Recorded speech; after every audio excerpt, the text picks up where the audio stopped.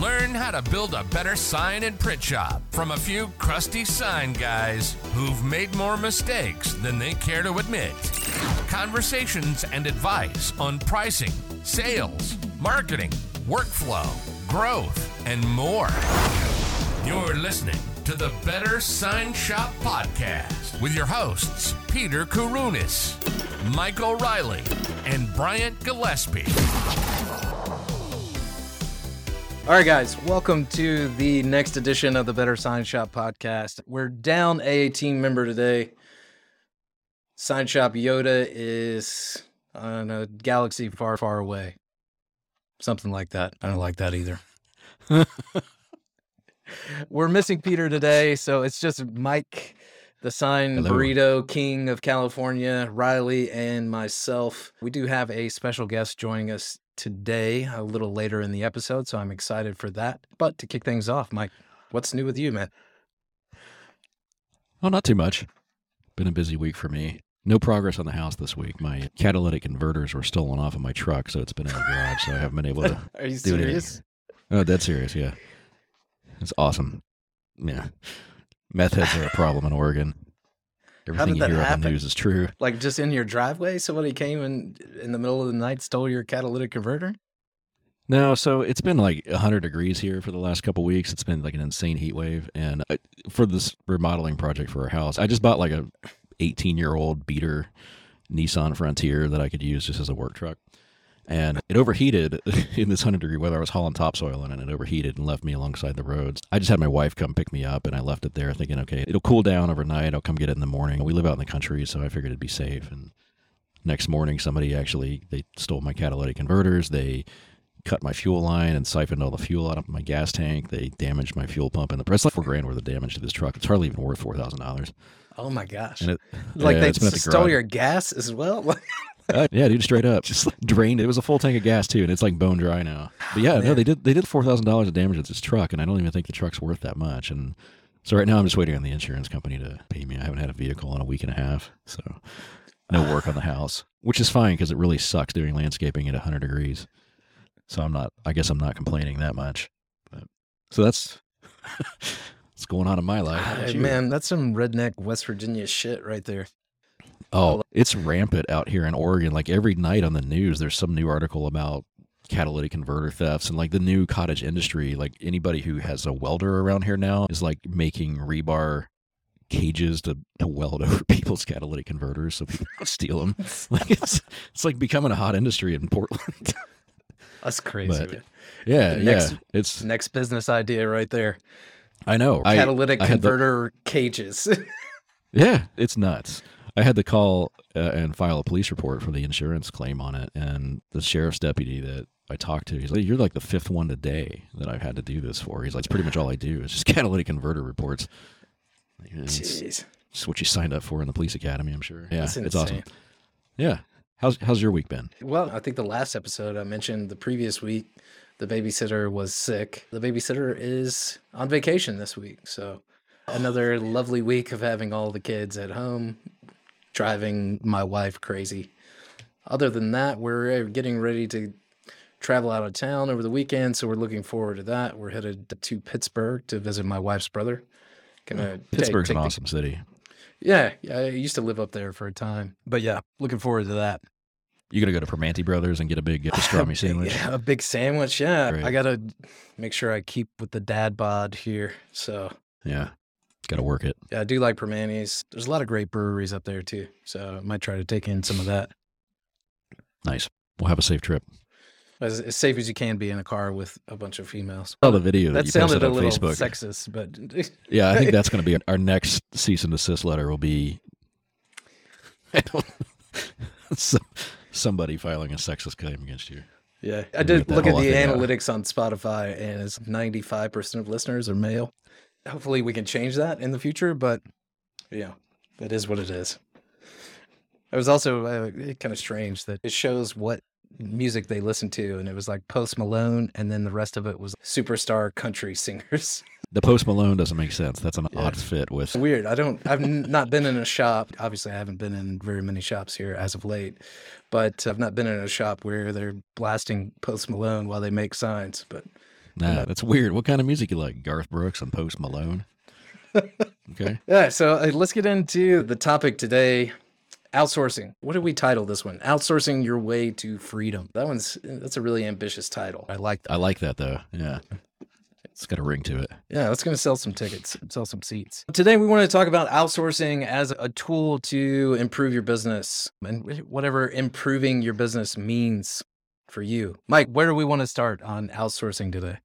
I love outsourcing. I think that it is the easiest way to grow your business with the least amount of resistance and money out of pocket. It's a great way for any small shop to greatly expand their product offering without having to take on a huge amount of overhead or new employees or new skill sets that you just don't have or that aren't in your wheelhouse. I'm amazed. I talk to so many shops left and right now, and I'm amazed at how many more shops are moving in this direction, and they're starting to focus on what they're really good at in-house and only doing that, and they're trimming back, and it seems like that's the trend right now, is to become as lean as you can in-house, focus on your core strengths, and then outsource everything else. When I sold my shop, going on 10 years ago now, there were some really good vendors out there for certain things, but it seems like now the marketplace for outsourced services in this industry is huge. And I think you can run an entire sign shop without ever getting out of your pajamas anymore if you align yourself with the right vendors. It's pretty amazing. I'm sure there's still some pretty gnarly vendors out there that aren't that great, but it seems anything you need in this industry now, there's somebody out there that's an expert in it that can wholesale it to you for pennies on the dollar compared to what it would cost you to manufacture it in-house. So leveraging those vendors and manufacturers would be a great way to really expand into new markets, offer services, or just make your operation leaner and get rid of some stuff that you do in-house currently. Yeah, I would love to run a side shop from my pajamas. That would be the dream. But yeah, if you're like Peter, I think he came into, I don't know if it was one of the podcasts, but he had the Hawaiian shirt on. So maybe you want to run your shop in your pajamas or your Hawaiian shirt or from the beach or whatever. That was the promise that we sold in a former life, right? Was, hey, dude, work from the beach, manage your shop from wherever you're at. So I definitely feel like that is more accessible and easier to do today. Why do you think that has become a trend? I think technology's gotten to a point where the project management and the communication is pretty streamlined with as good as technology is now, and systems for managing orders like that and remote customers. And I don't know. I want to say that maybe COVID has had something to do with it, although that's totally anecdotal and I don't know for sure. But I think COVID has really proven to a lot of people that you can work remotely. You can do a lot of things that you don't have to be in your physical building to do. So I think that's opened a lot of people's eyes to the reality that, hey, we can run a sustainable, profitable business by just outsourcing things, most things, everything. But I'm not sure. I'm assuming it's just a combination of a lot of things. Technology is getting better and better, equipment's getting better, and people's eyes are open to, or maybe their minds are open to other ways of doing things. Yeah. I think COVID definitely has accelerated that.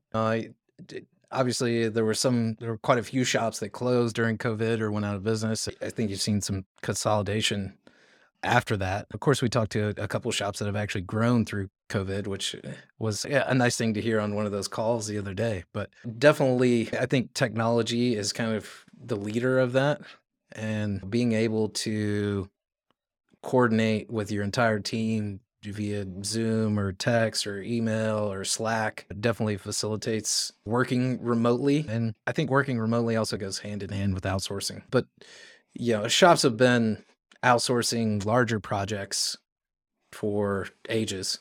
In our old shop, we didn't do any electrical stuff, or the few projects that we did, we would outsource to one of the other local electrical sign companies that specialized in that. Did you guys do a lot of outsourcing back in the day or no?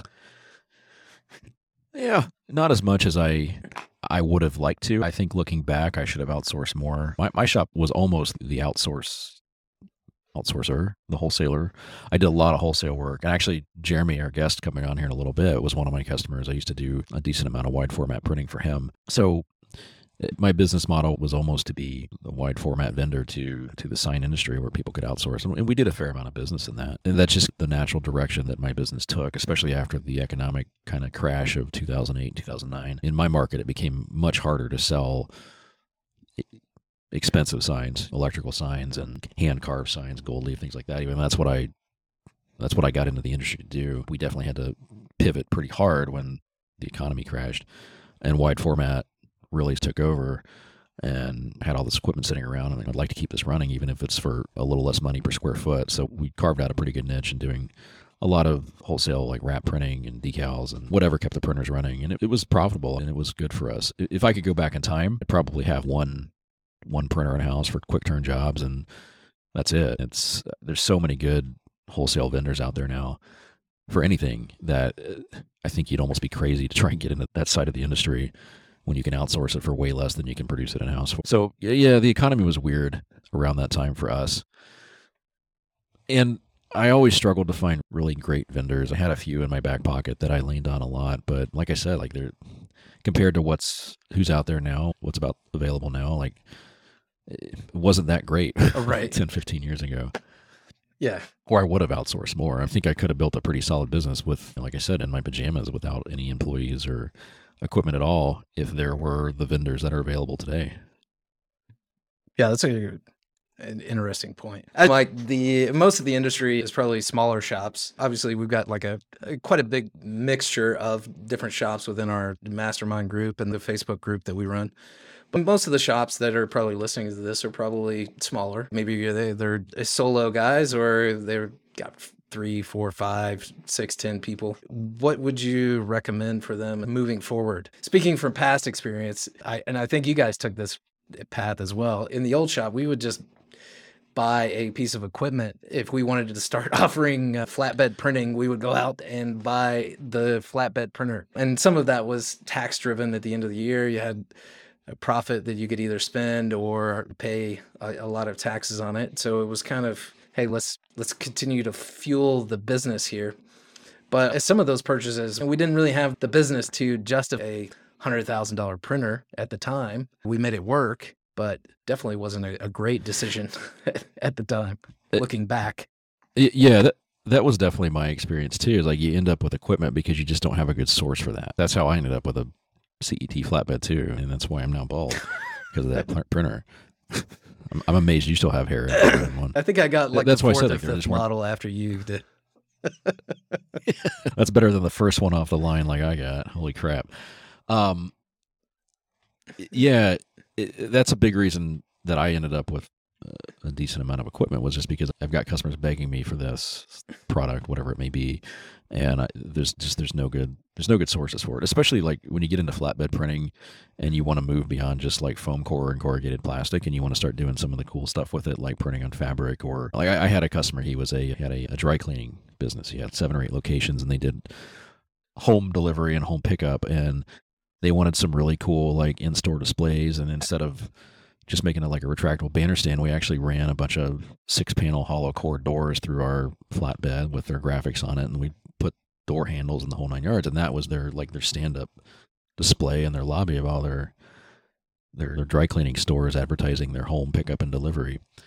Because like they give you this bag and you hang it on your door porch. Yeah, that's pretty neat. So it was a really cool way to do something tactile and dimensional as a retail POP type display. There's no way you could outsource that back then. And I guess it's debatable if you could even outsource it today, just given shipping on a bunch of doors. But stuff like that, it made it really difficult to outsource and to be able to offer those kinds of things. And if you want to set yourself apart from your competition and be the go-to place for customers when they've got some wild, crazy, harebrained idea, you got to have the equipment to do it. Is that a good strategy, or do you want to be that shop? I think we all do. And like being years removed from the shop now, I still feel that itch of like, I want to go back and make something or start a shop. That's a good question. Is that why? Is that, yeah, right. Is that a good business model? Yeah, I don't know. I always enjoyed those projects, but if obviously I don't have the numbers in front of me, but if I go back and I like think through those crazy off the wall projects that we did like that, printing cornhole boards, like actual birch plywood, running it through the flatbed.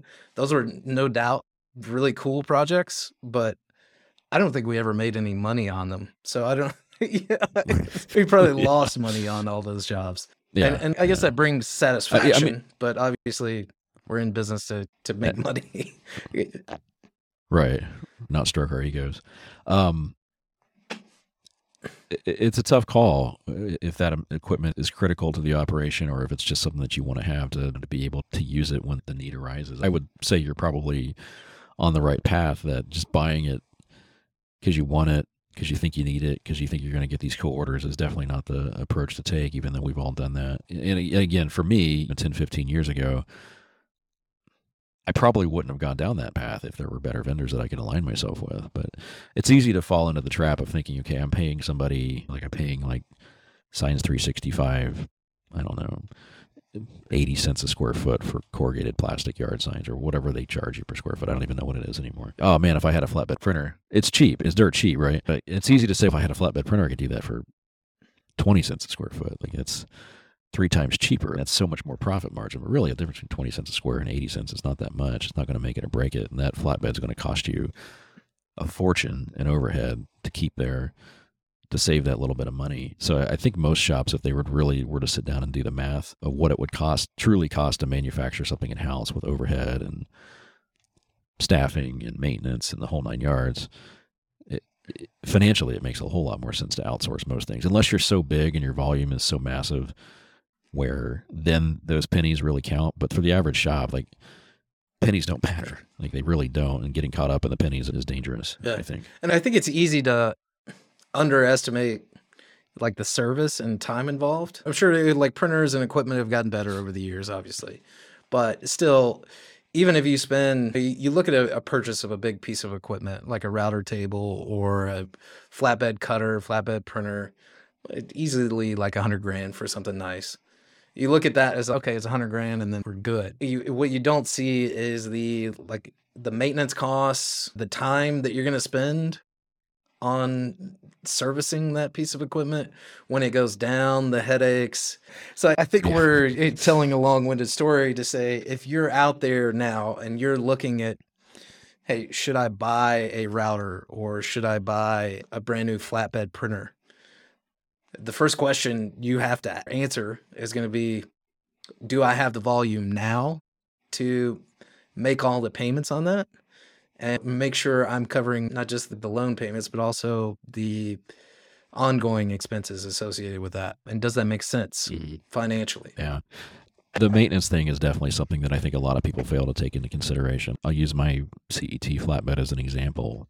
Things you don't really think about a lot, but if you get one head strike on that and you damage a head, like it's not a $400 Epson print head that you see in like a Mamaki or something. Mine had 8 Spectra heads at $2,500 a pop, and if you scratch the nozzle plate on 2 of those, not only are you down for a week, you're also out quite a bit of money to replace those. That's stuff that you just factor in. You just don't really, you can't really, it's hard to factor that stuff in because it's such an unknown. But that's why I say you really need to have the volume to justify those. And it's not like a machine that you just buy and put in place and then you forget about, especially when you're moving up into larger equipment like that. It's an ongoing, constant maintenance requirement, and maintenance on those things, the bigger the machine is, the more expensive they are to maintain and keep running. Absolutely. So the advice here is outsource all your stuff. Hey, whatever piece of equipment that you're trying to buy, find a vendor for that. Keep them as busy as possible until you have the work to justify that printer, that router. Don't buy it just because you want it, or it's the end of the year and your accountant says, hey, we need to spend money to save on taxes. And I think there's like a keeping up with the Joneses kind of thing in the industry as well, where, oh man, like the sign shop down the street, they just bought a new flatbed. So like, I'm not going to be competitive with them unless I also have a flatbed as well. It's easy to fall into that trap too, where you've got to keep up with your competition or you feel like you're going to lose customers to them because they've got all the fancy toys and equipment. And that's not how it really works. And you shouldn't ever buy a piece of equipment because your competitor did, you know. Or just because you want the toys. Yeah. Like I mentioned, that was a big thing for us was like, oh yeah, we could do that. We could do that. Yeah, of course. We got that in-house. Right. We could do that. And I feel like we talk to a lot of shops where the strategy for a lot of them is, hey, we're a one-stop shop. And yeah, I think there's multiple ways to success. Obviously, like some shops have success with that model, but it is stressful. It's a lot of headaches for the owner. Doing so many different things, you really split your focus, and it becomes hard to be great at all of them. So not knocking you if you are a one-stop shop. That's okay. But there's different ways to have a successful sign shop. And I think that kind of leads us into what we're going to chat with our guest Jeremy about is what's the ideal shop for you? I think I could say this and it'd be true for you too, Mike, when I say it is like when we were coming up, it was like, hey, we got to grow. I want to have the biggest shop possible because that's how I'm going to make the most money or have the best exit or whatever the ideal was at that time. It was like bigger is better. I feel like that shifted some as well. That kind of goes back into what I think it was on our very first podcast episode. We talked about this, the business mentality of grow or die is kind of beaten into all of our heads. And this sort of goes hand in hand with that, where you feel like if you're not constantly moving forward and growing and expanding your business, then you're doing something wrong. If your sales aren't always going up by 20% every year, you're doing something wrong. And that's not necessarily the case, and that's a really bad rut to fall into. It will compel you to buy equipment that you don't need, bring on services and staff in-house that you don't need in pursuit of this growth goal, which growth isn't bad, but like we talked about in that first episode, you got to manage it aggressively. And outsourcing as much as possible is one way to really control that growth and keep it on track and keep it from just spiraling out of control where you're buying tons and tons of equipment that you don't necessarily need or that you'd be better off letting somebody else buy in wholesale to them. So my next question for you is, what can't you outsource or what should you be outsourcing? What's our saying in the group that we have? JFFI? Just JFFI, just fucking Fiverr it. I love Fiverr. It has its place. No, I think that question is going to depend on the individual shop owner and what their core product offering is they produce in-house and, you know, what all the ancillary things are that their customers are asking them for that they maybe don't do in-house. But things that are really commoditized in our industry now, wide format printing in general, I think falls under that. To me, I can't imagine trying to have a big roster of roll-to-roll equipment in-house, trying to print wraps and decals and things like that. Print quality is important, but honestly, like I guarantee you there's a wholesaler out there that can print better than anything you can print in-house, more accurately, faster, and just as cheap per square foot. It's just one of those things that let somebody else do it. Somebody who does it all day, every day is going to do it better, faster. There's no reason to try and print. Do you have any recommended vendors on that, aside from the obvious like Science 365? Science 365 was like the only one back in the day that I used. There were a few like smaller shops here and there, but I don't know how Science 365 is doing. I haven't used them in years, but I used to love those guys. They had a great online portal for ordering. It was really easy. Their product offering is pretty cut and dry. They don't get anything super custom and stuff, but for corrugated plastic and basic self-adhesive vinyl, banners and stuff like that, like they're great. They generally get the product to you in 1 to 2 days. Your customer will never know you outsourced it. So vendors like that are fantastic. Used to outsource a lot of channel letters to like Direct Sign Wholesale and Econo Channel. Both of those guys are still around doing well, but honestly, so far removed from the actual like sales and manufacturing side of the industry now, I really don't know who the good vendors are anymore. But everybody that I talk to that's outsourcing, they've all got a list of heavy hitters in their back pocket that they rely on regularly. Do most of your signed design clients, are they outsourcing stuff like channel letters, or are they're manufacturing themselves? Most of my design clients are larger sign shops that are electrical shops. Most of them occasionally outsource work, but more like as an overflow type thing and not as like a core product offering. If you're trying to compete in the electric sign business and you're trying to do any sort of volume at all, you need to build stuff in-house too. Although I do have one client who has, I think they've got 10 or 12 installers and a fleet of trucks and everything, but they don't actually manufacture anything in-house. They outsource it all. And they're super successful and they do really well. And then I've got other shops that just outsource the random channel letter sign here and there to keep their shop floor unclogged with commodity, where like in the electrical sign industry, a set of channel letters on a raceway is pretty much the same as commoditized in the same way that a banner is for a vinyl shop. Yeah, there's that's something you can easily outsource. 1,000 different vendors for that. And you can't really screw up a set of channel letters either. Like they're pretty basic and simple. So most of them try to focus on their core competencies in house, which is the fabrication stuff and really doing a good job with that. And anything that's just cut and dry type signage, they usually outsource just to free up the production floor, which is another great reason to outsource too, not necessarily just to expand your product offering or get into new markets, but just as overflow. That's the majority of my design work is just overflow work out of people's art departments that they're too busy to handle certain jobs in-house. So they need to offload some of that. Not that they're outsourcing all their design to me. I'm just getting a portion of it when they're too busy to do it in-house. So keeping your staff free to focus on what they do best is another really good. I think that's a great point. I think it's definitely understated as well. Yeah, how many guys do we talk to on the mastermind calls where like, hey, we've got more work than we can handle right now?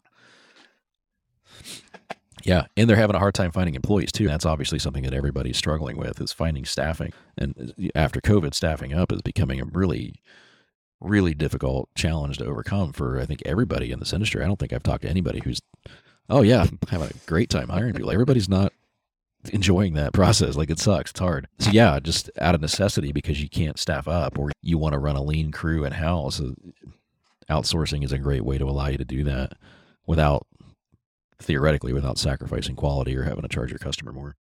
So I like those points, Mike, and I think that kind of naturally leads us into our conversation with our guests.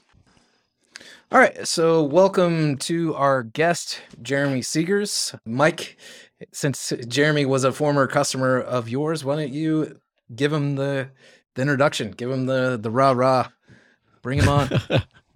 Yeah, so we've got Jeremy Seegers with the Sharp Mill Graphics with us today. Yeah, I did a little bit of wholesale printing for Jeremy way back in the day. Gosh, what was that? Like at least 10, 12 years ago, 15 years ago? Well, actually, I got into business. It was 2002, so maybe 2003. It's been a while. Yeah. It's been a while. Well, that was he was a Signs 101 customer, I think is where he found me on there. The original social networking of the signage industry, signs101.com. Yeah. I was actually just on there the other day, and it's pretty dead now, and it's not as active as it used to be. But still, some of the old school guys are still there. I bet you Gino's still there. You know? He's pretty much the only person that's still there, it seems like. But yeah. So I met Jeremy years ago, just doing some wholesale like wrap printing and decals and things like that for him. Stayed in touch over the years. Jeremy has since kind of had a pretty monumental shift in the way he operates. He's gotten rid of his actual brick and mortar shop and his staff, and now he's a one-man operation and he outsources everything, which is why we wanted to have him on the podcast episode today. So welcome, Jeremy. We're glad you are here. Yes, hey, welcome, I'm glad to be here, guys. Glad to be here. Yeah. So I guess like if you would kind of just paint a quick picture for our listeners of sort of, you know, your original entry into the industry, what you did, and then, you know, how that's evolved and what led you to your decision to, you know, get rid of everybody and everything and sell the farm and just do what you're doing now. Yeah. Well, I got in the business, like I said, like 2000, 2003. Actually, we started working for a family company, family sign shop right out of high school. And started days before digital printing. I was running an automatic screen printing press. We were screen printing big campaign signs, 4 foot by 8 foot. And nowadays all that stuff's all digital. And I love doing that sort of stuff. And it was just, even back to high school, all my elective classes, all art classes, it was all drawing, ceramics, and all that fun stuff. But in high school, to do that sort of art and bring that, how do you make money doing that sort of art? Like just drawing. I mean, I really didn't see sort of future in it.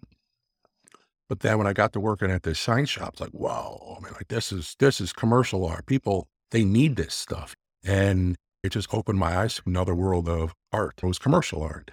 And so I worked there for a while and probably about 6 months or so.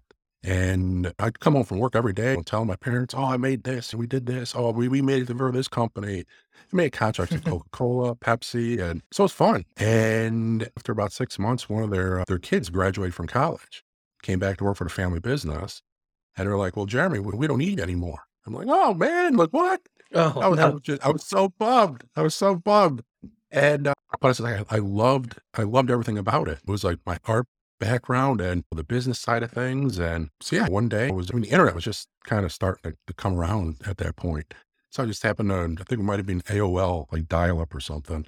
So went on the internet and was just doing a little bit of research and came across an open house, a Grimco, which was small Grimco at the time.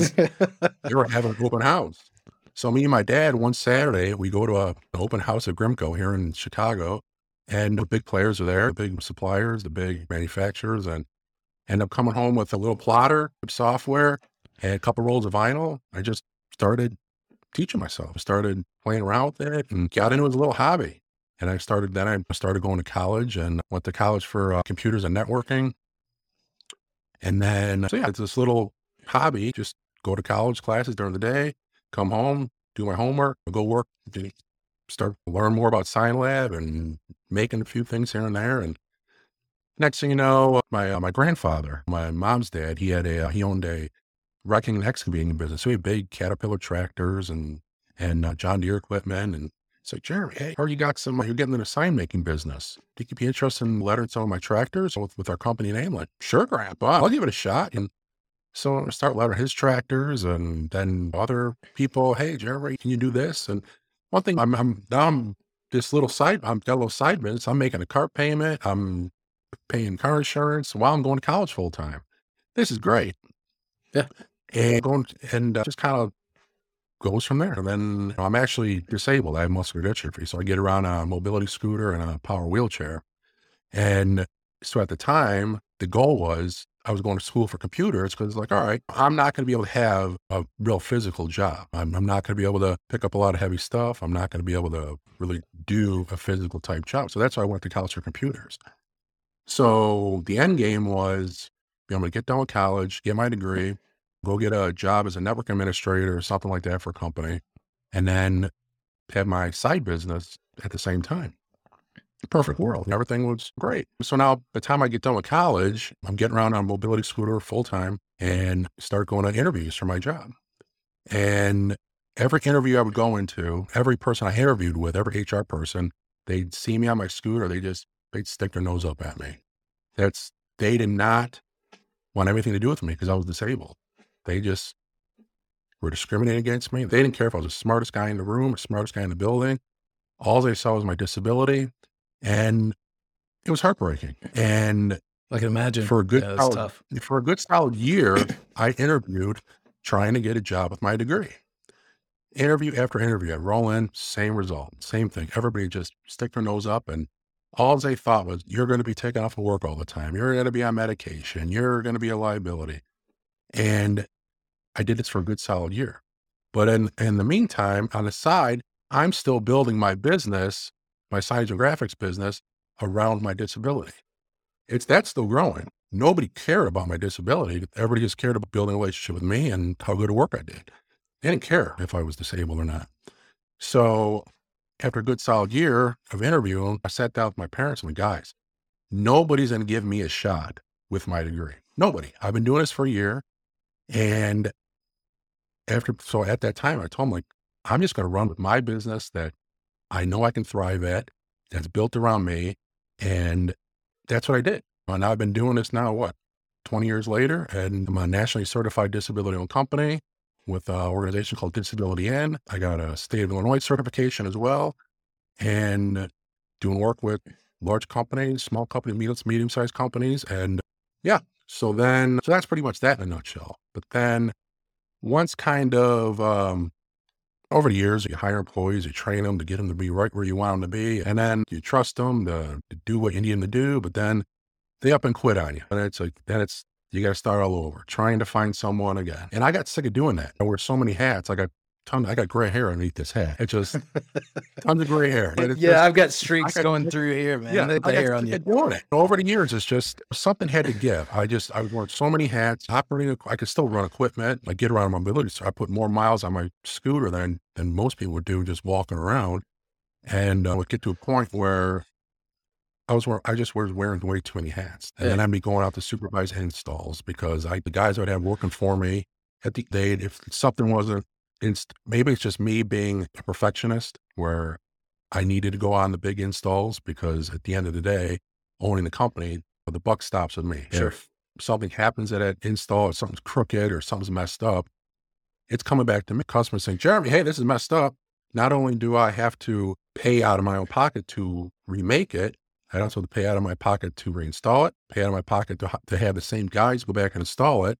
And what if they mess it up again? So it got to be too much. I'd be out on installs and my phone's blowing up because people need quotes. I need other stuff going on that I needed to be back in my office to manage.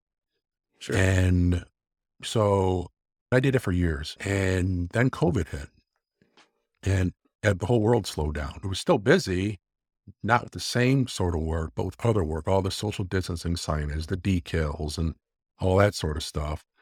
But all the other stuff just kind of slowed down. And it gave me a lot of time to sit back and think about it. You sit there and you watch the news, you watch everything. And it's like, if this is ever going to be over or when this is going to be over, what do I want to be doing for the next 10, 20 years, 30 years, whatever? It actually gave me time to sit back and reflect on the last 20 years of my life and what I want to be doing for the next 20, 30 years of my life. Can I continue doing it this way? Do I want to keep wearing all these hats? I don't have a big shop. I never had a big shop. I always have built relationships with What did you suppliers guys, if I cut in on you, what did you guys look like prior to COVID? Like how many employees did you have? Like, what was the kind of general feel for the I had 3 employees. I mean, it wasn't nothing big, but I wore so many hats, or I did so much.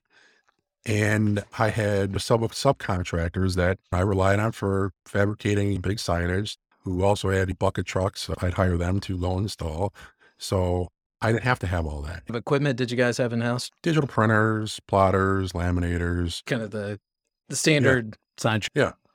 So I didn't need to invest in that other stuff because I had relationships with subs that had it already. They made the big investments and all that. And over the years, there's been a lot more dependable subcontractors, wholesalers, whatever you want to say. That's all they do. They invest the millions of dollars in the equipment where why should I do it? I can call up, like, for instance, like TJ, I think it's GCI Digital Imaging, GCI Digital Imaging, they're out of Ohio. He's buying new equipment like every other week. And he gets it to me in a couple days. Or Science 365. All these companies, they just deal with guys like us who have the experience, that we know what we're doing. They don't have to deal with the end user. They just have to make it, print it, ship it. It's just, I see their mindset, why they're doing it. And so why should I have had to invest in all that equipment, all that overhead, and when it didn't make any sense? If we go back to, like, what was the tipping point for you? We hit COVID, things slowed down. Yeah, well, it just gave me so much time to reflect. A year or two, however long it was, however long. I don't even, it's COVID's a blur now. It's like a blip where it's just like a bad dream or just a fog. But I kind of decided, like, all right, do I want to keep doing this or change everything up? So I kind of just decided. As soon as I decided I wanted to change things up, I really kind of came up with a plan. Like, all right, well, how am I going to do this? Who am I going to basically build relationships with? And what relationships do I have in place already? And turns out I had a lot of relationships in place already. It's just, I didn't need all the employees. I didn't have that many already, but still had workman's comp, which I didn't need anymore. Got rid of the workman's comp. Didn't need all the equipment. Sold all my equipment. And I basically just work out of office now. I was like an internet connection, my email contacts, basically what I'm doing now. It's just going about a different way. It's going good. Because then it came time too. Like, all right, in 20, 30 years, being here in the Chicagoland area, I hate winter. I absolutely hate winter. I want to go somewhere warm. Yeah, I'd love to go to Florida or go to Tennessee or something. But the way my business was set up, having equipment, having all this stuff, I'd be stuck here. I don't want to be stuck here. I want to have the option. So whether it's 5, 10, 15, 20 years, hey, maybe me and my entire family, my sister, my brother-in-law, my niece, maybe we'll decide to move somewhere. At where I was, I couldn't do that. So right now, I can do that. All I need is a computer and internet connection where I can basically run my business anywhere in the country, in the world, if I wanted to. I'm not leaving the country, but, not saying that I'm even going to move at all. But the option to do it is there now that I never had or even thought about 3, 4 years ago before COVID. So it just opened up my mind. It just gave me that time to think that I've never had that time to think about before, ever. How has this move to getting rid of your staff and your equipment, how has it affected your sales and your bottom line? Have you lost any customers, or have any customers lost faith in you, I guess, because you're not manufacturing anything in-house? Or has it really changed your bottom line much at all? No, at the end of the day, I'm actually kind of making more money because I'm not buying materials. I'm not buying consumables. I'm not pulling my hair out looking for stock of materials because all this supply chain issues and all that. I don't have to worry about that anymore. I don't have to call Grimco or any of these other companies. Hey, can I get a roller IJ 180? Can I get this? Oh no, we're out of stock. I don't have to worry about that anymore. My suppliers and subcontractors worry about that now. So it's just, I don't have to worry about that anymore. How did it affect your bottom line sales? Did your sales go up, down? Did they stay the same? No, they're going down a little bit, but they're starting to come back up. And some of the clients that I'm kind of picky now who I like to work with. It's just I have industries and clientele that I enjoy working with more so than others. So I try to market towards that sort of persona that I'm interested in building relationships with, and companies or people who aren't interested in the relationship, then I'm not interested in working with you. I'm in it for the relationships at the end of the day. I like seeing how my clients are doing, how their family's doing, how's their business doing. And then I feel they like to hear the same thing about me. Call up on the phone or do a video call or whatever and shoot the shit for a little while. And because the end of the day, business is built on relationships. That's your wild card when it comes down. If somebody's nitpicking about price, someone's going to pick, hey, I got a relationship with Jeremy. Jeremy's a great guy. I'd rather send him to work than some Joe Schmo that has a couple bucks cheaper, who's never going to talk to. When you pulled the trigger to make this pretty drastic change in the way you operate your business, did you make any sort of announcement to your customer base, like, hey, we're going to, fundamentally change the way we operate? Or did you just keep going on as business as usual with them? And did they know? No, I didn't tell anybody until like a project with them came up. I didn't make like an email announcement. Hey, I'm doing all this, changing things up. I just went on as business as usual, and they really didn't care. It's just because they were in the relationship with me. And as long as I was able to take care of them and I had all my ducks in a row or whatever I was going to do to make sure whatever they needed got to them when they needed it and they got what they needed, they're fine with that. It doesn't matter to them really who actually made it. I'm still, again, the buck still stops at me. If I'm going to have someone else do it, I'm going to make sure they're just as good as what I was able to knock out for them. Yeah. You're still using the same materials, that the quality is always going to be there. It's just, I'm physically not making it anymore. They didn't really care. Yeah.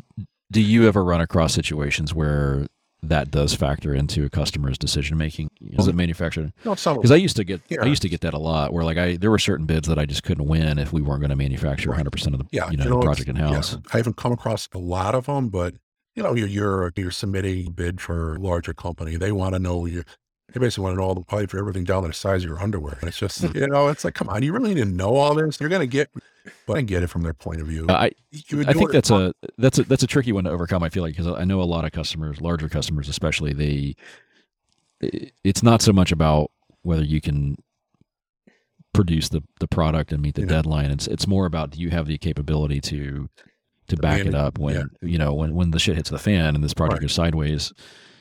Will your vendor be there to to make sure this still goes through on time? Right. That's why picking and choosing solid relationships with suppliers and vendors, that's top of mind all the time. I'm not going to go with someone just because of the cheapest price. I pick my relationships with my suppliers and vendors just as if I pick my clients or my clients pick me, because I know if that's a good point. I think, for all these guys listening on the podcast, I don't know that we would recommend like a total shift like that, but outsourcing is oftentimes a dirty word with customers and clients. Like, hey, we're not going to do this in house, and I think that's changing a little bit, or it seems to, at least anecdotally. But yeah, I was definitely curious about that when Mike was asking those questions. It's different strokes for different folks. I wouldn't recommend what I'm doing for everybody. Some people, it all depends on what you need or want out of life. I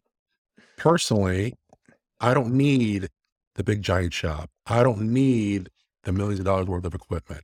I don't need all the big employees, the big overhead, the big nut to crack every month. I'm content with what I have and what I can grow and then still be able to sleep well at night and not have to worry about all those giant overhead bills. I would like to travel more and do more stuff where I don't have to be worrying about all that. There's nothing wrong with all that. That's perfectly fine. Sure. Talk to me about the transition process. Like, hey, today I decide like totally shifting my business. How long has that taken you from the time that you made the decision? Well, when I first started, kind of when I started getting into it, the first thing I was doing was just building a new website. I had a new website built kind of where, everything's kind of supplier based, or there's nothing that's totally custom that I guess you can say that's in there. Still do custom stuff. My portfolios, all have custom stuff in them, but a lot of it just whatever some suppliers are providing. So mainly geared towards the medium to Fortune 500 companies where they need promotional products. They need business cards. They need flyers where they need a lot of it so not necessarily custom, but then I'll still offer the custom dimensional letters, dimensional logos on the wall or whatever that I'll get from a supplier. Another site is that I'll get from a supplier, but kind of just switching gears from, hey, everything's custom. Hey, we make everything custom in-house, to getting away from that. And that took a little bit of work, but still, I got to build out some more pages on the website and get some more traffic to it. I don't have a lot of pages on there. Google likes more content. So work with my web developer to feed the machine. To get that going. And yes, we got to get blog posts going and all that stuff. And it's like, I'm not as busy. It's like I'm busy, but I'm a different busy now. I'm not worrying about the employees. I'm not worried about making stuff. I'm not worried about all that, but I'm more focused on the marketing side. Oh, wait, now we got to do more website pages. Hey, we got to do more social media. So now I'm wearing more of a marketing side of the hat as opposed to before. I didn't have time to do any of that stuff. Yeah, so that's a good shift. I wasn't really thinking about that. We've harped on that on some of the other episodes of the podcast, the need to get out of the production mindset and into that business owner, marketing, sales side of it. Right. So I got a perfect line. I spent too many years working in my business and not enough years working on my business, meaning the marketing side and all that sort of stuff. And now I do have time to do all that. So your new model is very dependent upon the different vendors that you're working with. How are you, what's your model for vetting these guys, or, how are you finding new vendors? Well, I'm actually I joined an organization called I Promote You. They're one of the largest promotional product companies in the country. They're a top 40 company, and I'm an affiliate of them. Basically, they have their own system in place. They got buying power. They got buying power with all the big suppliers for promotional products, and they do financial backing too. Any purchase order I have, they handle it all. So if customer comes to me with a $100,000 order, I don't have to basically bankroll that, pay the supplier up front, and wait for it to get paid. I Promote You will pay, and then I'll get paid when they get paid. So I don't have to go get a line of credit. I don't have to rack up credit card bills. I don't have to do any of that, which is great because being a certified disability company, I do have the opportunity to get in the doors of a lot of large companies with supplier diversity goals, and they all have net 30, net 60. Some even have net 90 days. I can't bankroll these large purchase orders for that long. There ain't no way. And I don't feel like I should have to finance them either. And so that was a kind of a big hurdle to get over, but I'm there. I'm doing it. It's a good partnership with them. But then other suppliers, like on the signage side, being in the business so long, I've acted as Signs 101 days. Some were in there. Now these Facebook groups, there's a couple good Facebook groups that have suppliers on there, and building relationships with them too. So it's just it's just the tricks of the trade. You've been in it for so long, you kind of know. You learn over the years, and it's experience. If someone's starting out in the game now, hey, I want to be in the signage, print, and promotion products business, and I have absolutely no experience, I would not recommend this whatsoever. I think that's important to qualify. To project. This is not financial advice. Yeah. If you're new to the business, if you don't have an understanding of signage, do not do this. No. Yeah, I do not recommend it. I mean, you have to know a lot about this industry in order to do this sort of thing. And even, yeah, I don't recommend it. Go work for another company for a while, or you need years of experience from everything, from design through production, through fulfillment, through installation, through permitting. You need all that experience. That if you don't have it, then you're just going to be hurting yourself. You'll be ending sooner than you get started. So now that you are on the kind of the tail end of this pretty major transition with your business, Jeremy, what would you do differently with now that you have the benefit of 2020 hindsight vision? Would you undertake this process of downsizing and getting rid of your equipment and staff and everything? Would you do anything different in that process, or were you pretty happy with? Yeah, I'm more happy with it. It's just with me having muscular dystrophy as well. I have some health issues that a lot of people don't have, and so I'm able to still kind of build my own schedule. Hey, if I can't get up at 6 a.m. to go to work, or if I have a doctor's appointment, or if I'm got some aches and pains where I need to take a break at lunchtime and go stretch out on my recliner for a little while, I can do that. When I had all that other stuff going on, I wasn't able to do that. And I'm getting older too. It's just the older you get, everybody's got more aches and pains. But mine are a little different. Yeah. Mine are a little bit different than everybody else's, but so I'm kind of adapting. My disability kind of progresses as the years go on. So I'm adapting my actual life to my disability, and I've been now adapting my business life to my disability, and it's going well. Taking on back to when I first got this idea, the ultimate goal was to, hey, I'm going to get in the door of these huge corporations. And that was kind of my big goal, is actually kind of my main focus, to do those huge companies. But it's just, I'm learning this 2022. It's a lot tougher than I thought. These huge companies, they have many departments. Layers and layers. Many departments. A challenge to navigate for you then. Yeah. Yeah. It's time consuming, where it's like, can't we just get an order going here? And then it kind of sounds like one of the conversations we were having between Mike and Peter and I about customers versus accounts. It seems like you've made the shift. As a smaller sign shop, a lot of the customers that you're serving are smaller businesses too. And that makes it easy to do business with them. There's only one decision maker. But obviously, it's not a large corporation that's just going to continually feed you business over and over. Right. So. Right. Yeah. So, but on the flip side, it's like, dealing with all these different groups are a pain in the butt. But ideally, once my foot's in the door, I'm in with one group. And then the ultimate goal is, hey, well, that group then refers me to another group, and then that group refers me to another group. And actually, I'm doing work with all these different groups in the same company. And they all got their own budgets for purchasing whoever they need. So that's the goal. And that's what I'm working on, but I'm not focusing solely on working with the large corporations anymore, because their buying isn't as consistent as I need it to be. Hey, Jeremy, were you ever thinking about doing a project in the third quarter of 2023? It's like, well, what about now? It's like, come on, Yeah, I think that's a what are you gonna wait so long for?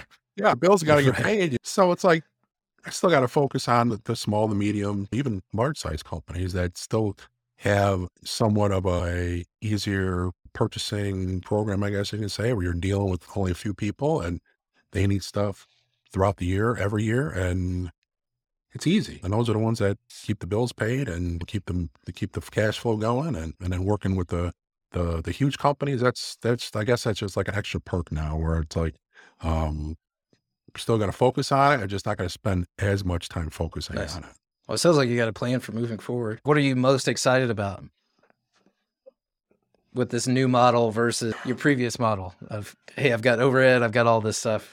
Well, once I have like a good system, once I get the marketing in place, or I can get systems in place, because for me right now, it's just about marketing. It's just about spreading the word, building more relationships, where the new relationships come in and they're built on my new kind of platform here, where I can kind of streamline everything. And I have the relationships in place. I have back end financing in place. I have everything in place to be successful. It's just bringing in more clientele to keep that rolling and growing. And I'm not saying I'm never going to hire any more people again. I'm just going to hire them in different roles. I'm not going to hire them for production. I'm not going to hire them for that. I'll be hiring them for like being like an account manager or to manage, or maybe salespeople or something like that, where it'll be a little bit different. So you're not role. cool. Yeah. Well, I really appreciate you jumping on with us, Jeremy. I've always Hey, you're really welcome. admired like your branding and like the marketing that you do. I think your site is a good example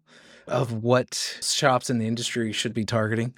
But I think this is a great story, and I really like this transformation of like, hey, what I had previously wasn't working for me, so I changed it, and now the business is built around Right. your lifestyle instead of like us building our lifestyle around the business. I think that's the big point that you drove home for me today anyway, is if you're a shop owner and you're stressed out, you've got all this overhead, you're working too many hours, you don't enjoy it, make a change. Start building the business around your lifestyle. I mean, there has to be an end game for everybody. Where do you see yourself in 20, 30 years? Are you going to sell your company, or are you going to do something else? Do you want to travel more? Do you want to spend time with your family more? It's just, yes, you want to be successful, but there's always a price on success. There's always, you're losing something somewhere. If you want to keep growing and growing and growing and growing, your family's suffering, you're losing friendships, you're not spending as much time with your friends either. I love doing it. I love my buddies calling me up on a Tuesday. Hey, Jeremy, hey, you want to have a few beers tonight? Sure, I can do that on a Tuesday. It's like, because I don't have to worry about being at a shop first thing in the morning and having to worry about, but it's my personal choice where my mindset is, where I still want to be successful, still want to do all sorts of stuff. It's just doing it in a different way. So for anybody who might be interested in checking out the website or learning more or getting in touch with you, how can they contact you? Yeah, well, you can visit sharpmill.com, SHARPMILL.com, or you can email me at Jeremy, JEREMY @sharpmill.com, or check me out on LinkedIn, or I'm on all these Facebook groups for signs and graphics too. Well, yeah, thanks again for coming on, man. Really appreciate it. And Great. You're welcome. Looking forward to seeing where you go with this thing. Okay. Awesome, man. All right. Take care, guys. Thank you. Bye. All right. Bye. So closing this one out, guys, I really enjoyed this episode. I think Jeremy's got a great story. So let's get into rapid fire takeaways.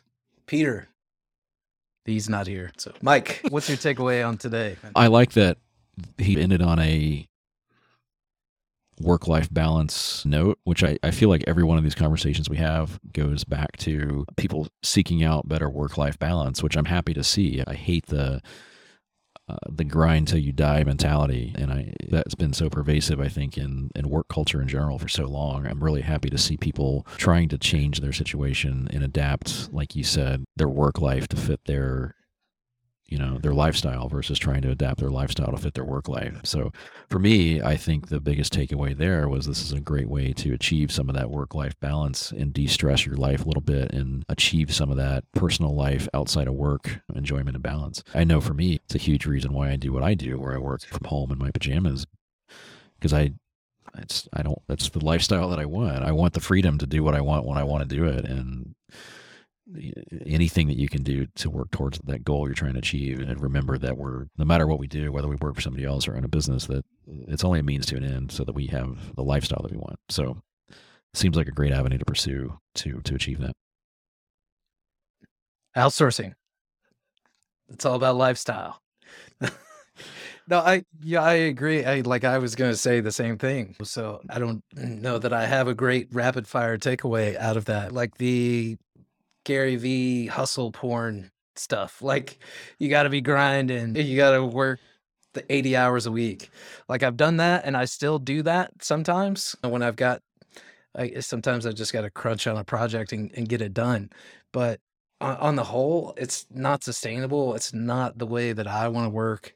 I totally know what you're trying to say. I remember at my shop, like I kept a blanket and pillow, and I can't tell you how many times I slept on the floor under my desk Not necessarily because I had to, but because I felt like that was a badge of honor. Like, I'm an entrepreneur and I don't leave my office ever. Look how hard I work. And it's such an unhealthy mentality to maintain. And you'll hit a wall and flame out spectacularly if you do that too long. Yeah, you're right. The whole hustle and grind mentality that's been viral. I don't know what the right word for it is, but there's more to life than working. And I think a lot of people lose sight of the fact that they start a business and become entrepreneurs because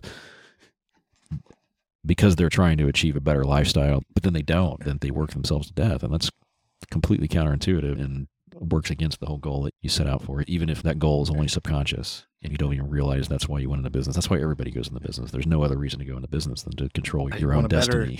You want a better environment. That's exactly what I was trying to say. I just couldn't say it. Yeah. How many cups of coffee have you had today? I don't know, like 6. No, it's like 4. Just need an IV. Just pump it into your veins at this point. So if you would like to be a guest on the show, definitely shoot us an email at hey@bettersignshop.com, or if you just have questions or topic suggestions, shoot us an email. We'll probably email you back. We're good like that. We are. All right, Mike. Hopefully next week we'll have Peter back from the galaxy far, far away. So maybe next week we'll have a new nickname for you. Every week my identity is different. It's hard to keep up with myself here. That sounds stressful. That's why you have no hair left. We can't come up with a new name. All right, guys.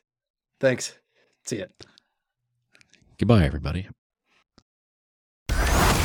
If you liked this episode, make sure you hit subscribe to get all the latest episodes. And check out our website, bettersignshop.com. Get free resources and helpful tools on growing your shop. Thanks for listening.